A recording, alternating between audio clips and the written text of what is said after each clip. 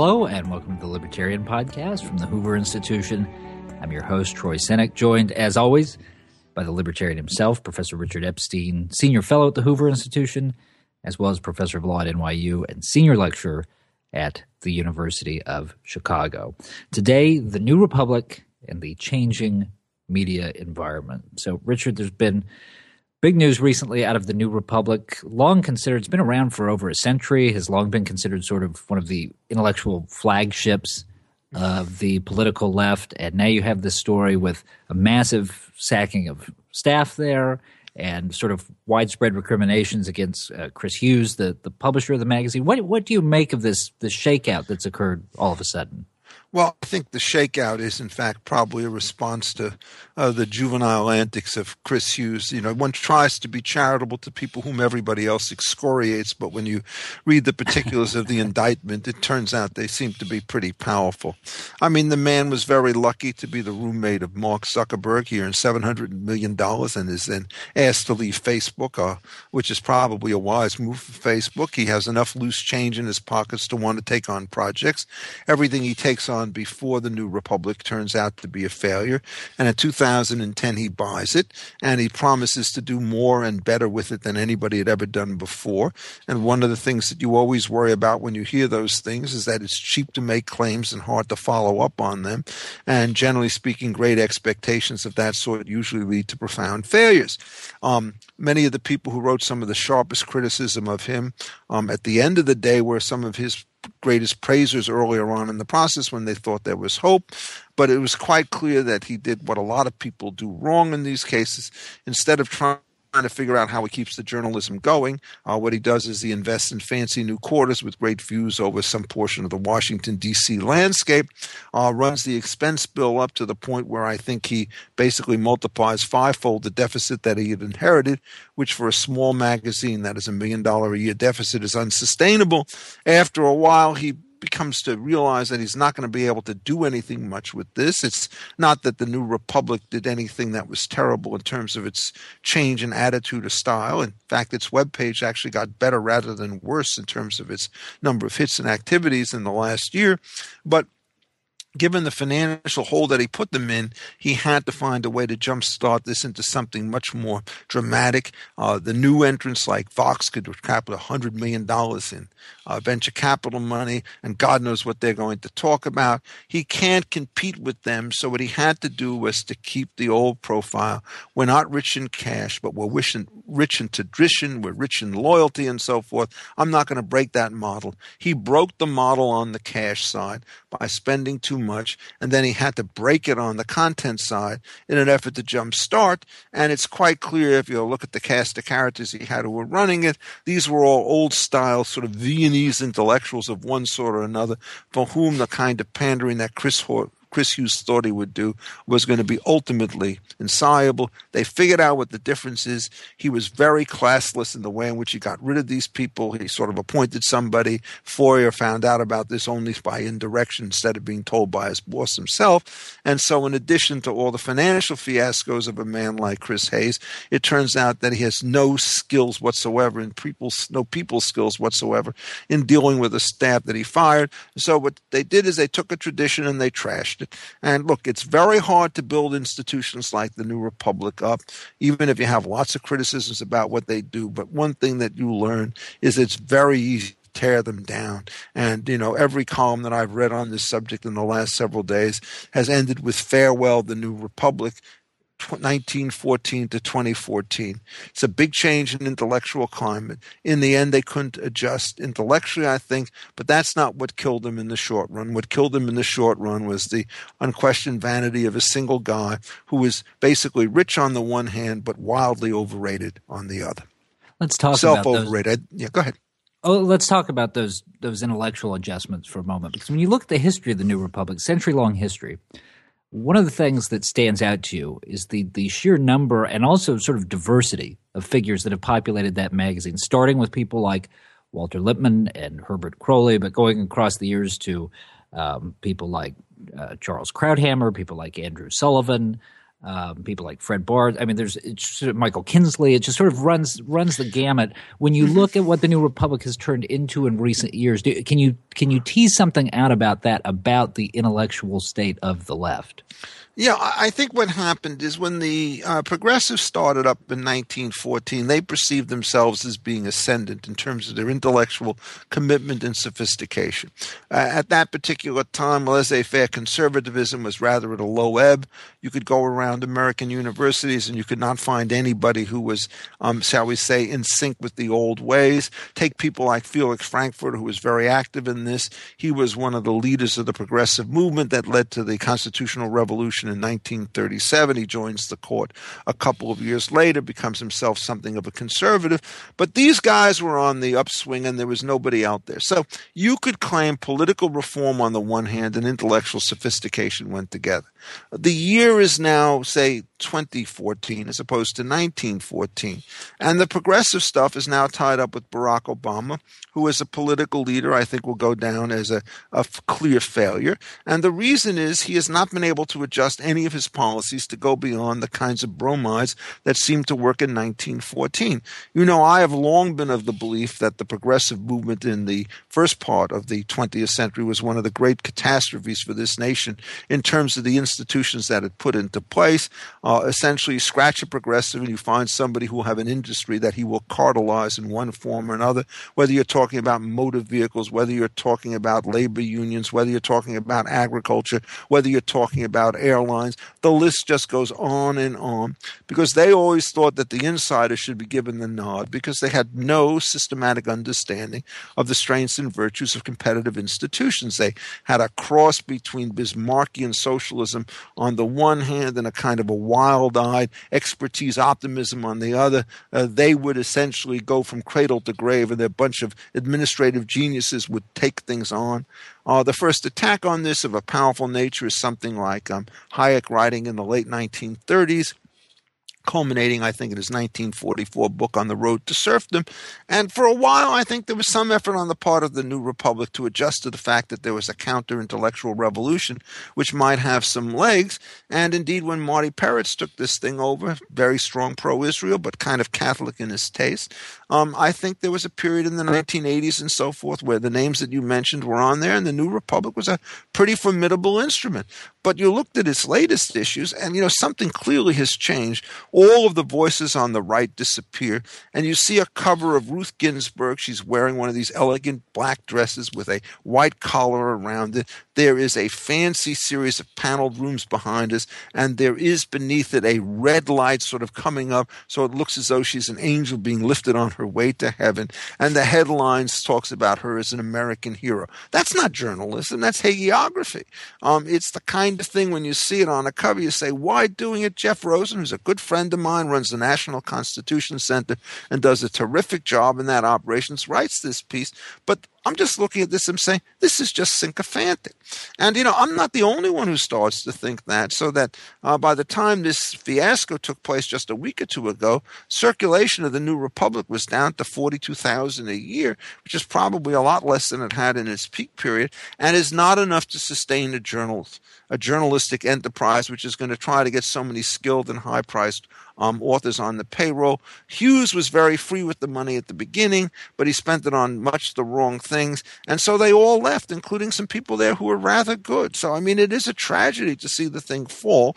But I do think that it's a mistake simply to concentrate on the short term. That is, on the antics of Chris Hughes. One has to think about the long-term cycle in which the inward leftward look becomes much more there. You know, they've reviewed a number of my books. Most recently, they announced in reviewing my classical liberal constitution that I was the illustration of the Tea Party constitution and of dogmatic libertarianism. You know, I thought of myself in a lot of ways. That's not one of them. And my attitude is, why is it in order to sell books that they have to engage in a kind of caricature which they themselves know to be false? And I'm not the only one, I think, who gets his nose bent a little bit out of joint when they sort of watch them going. They have too many friends about whom they are uncritical and too many intellectual opponents about they are much too harsh. And in the end, they're going to lose all but the true believers, and they're going to lose it to a whole variety of journals, some of which try to populate the intellectual space, so not quite the way they did, like the Atlantic magazine, and then these new upstart publications that are online, which are fast and nimble, a little bit more profane in the way in which they work, and don't have this sort of single-minded political earnestness. I kind of will miss the New Republic for that reason. I'm somebody who likes to be bored when I read literature.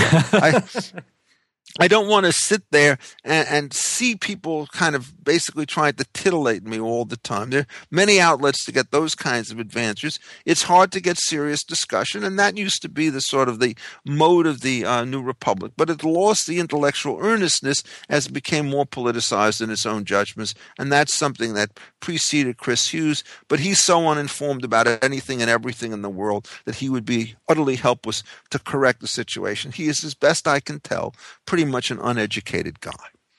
Okay, so we've talked about what the New Republic has done wrong. Let's talk about what they haven't done right, which is to say, in this atmosphere, in the contemporary environment, how, in your judgment, Richard, do you put together an intellectually worthy publication? What are the necessary requirements? Well, look, I mean, I basically write in one sense in the New Republic tradition. That was when I write my columns, what I do is I sit down and I think of something to say, and I say it. This is very passé today. What happens is that the typical column in the journalist situation is there's always a breathless disclosure. There's a series of conversations with all sorts of people, so that in the course of an article of, say, 3,000 or 4,000 words, there may be 10 or 15 notables who are quoted for one thing or another. There are all sorts of sort of empirical revelations about this, that, or the other operation. And there's an effort to kind of create a breathless timeliness about it. And that seems to sell a lot more companies than writing something which you could have written today, you could write 10 years from now, or write 10 years ago. And the theory of modern journalism seems to be you have to hit the wave when it comes out. You don't worry about what's going to come afterwards, a year or 3 months later, or whatever the time period is. I think the New Republic did not quite understand that any more than I understand it in the way in which I write. But if you're trying to deal with a world in which there's hype and timeliness, and you're writing something which is remote and cerebral, it's quite clear that if the readers are moving in the opposite direction, you're not going to be able to keep them. And when I think that Chris Webb said he'd like to have a vertical web digital integrated operation, I think what he wanted to do was to be a little bit more up-tempo in the way in which he wrote things. And for that, you can't keep the old New Republic staff any more than you would want to hire me for the New Republic staff. You got to get journalists of a different age, a different sensibility amongst themselves, people who are more street savvy and wise, people for whom the intersection between politics and intellectual life is much closer than we think about it, for people who think that issues and personalities really matter in a way in which I don't think that they necessarily do. You have to be able to do more of the ad hominem even than the New Republic did. It's just a different kind of world. I happen to say I prefer the New Republic style, but I don't regard myself as the typical reader between 18 and 36. I'm twice that age now, so you just can't judge the way in which something's going to succeed by watching yourself. What I do is I talk to my students and find out what it is that they like and what it is that they hear, and tease them all the time about the generation gap between them and me, and they look at me and say, yes, he's an educated dinosaur, but a dinosaur nonetheless. We tolerate him in class because he does know about recordation systems and adverse possession. But when it comes to high stepping, we know that we will look elsewhere for whatever it is that we want. And I think in that sense, the New Republic has missed the mood. Chris Hughes figured that out, could not figure out how to bring the staff along with him. He changes at the top, tries to force this stuff down everybody, and you see these mass resignations. It really is a tragedy that so much talent could, first of all, let itself become a bit too self-indulgent, which I think they were before Hughes came along, and then they get this clueless leader who can't essentially nurture their strengths and try to edge them into an environment where they become slightly different, a little bit more timely and relevant, so they could keep up with the pace with some of their direct competitors. So, final question: the fact that news production has moved into and news consumption, for that matter, has moved into this direction that you're describing, this very sort of au courant, of the moment and sort of ephemeral style. as a civic matter? Is that a bad thing? I mean, do we have to worry about the way that shapes the citizenry that consumes news that way? Yeah, well, look, what it does is, in effect, yes, it creates certain difficulties. I mean, I've talked about this on a number of places, but if you look at the kind of mass reaction to Ferguson and the mass reaction to Eric Garner in New York, you take incidents that are tragic. One case, I think the Garner case wrongly decided. The other case, the Ferguson case, probably rightly decided. And all of a sudden, instead of having discourse, you get a wave of protest in which the question is how you could use the social media to organize a mass movement of one kind or another. If one starts to sort of think about the nature of the cause here and then compare it with the real forms of civil rights dislocation 50 years ago at Selma and all the times before that, it's quite clear that one of the things that happens with this breathless style is that small events are made into large events that aren't there lead to judgments that are wrong about institutional reform, and that what can clearly happen is you could get a populace which is restless on the one hand and anxious for reforms that won't work on the other. So it's not as though I think that the place for the New Republic isn't there, but how it gets itself heard above this kind of din, I'm not really sure I know the answer to. I mean, you certainly can publish serious places, but even something, if you take it, say, the Weekly Standard with Bill Kristol and so forth, it certainly has a livelier tone than the New Republic, and it's not so self-important in the way in which it does, and it's of the kind of journalistic style that's closer to the New Republic than this Singer stuff, and it does pretty well. I think the National Review, on average, tends to do pretty well, although they're more political, tied into the Republicans than I am, say, but they still do other kinds of pieces. I don't think it's impossible to do all this stuff, but I think it's gotten a lot harder. And I think that what you have to understand is that you're never going to turn a profit out of these things. What you have to do is to get yourself into a series of manageable losses. And when Chris Hughes took this from $1 million a year, which was too high, up to $5 million a year so he could improve the View, what happened is he made it impossible for this magazine to continue. My hope is he will sell it off to somebody else, pay off the past debts. These new people will try to hire back at least some of the old staff, and then maybe you can recreate this thing. But that's such a difficult maneuver to contemplate.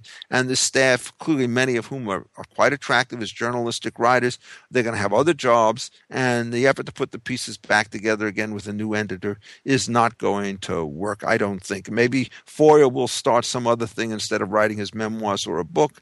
But it's going to take another sugar daddy of some form to come along and put up $20 million, be willing to see it all disappear over a period of years in order to get what they think to be the right kind of liberal discourse.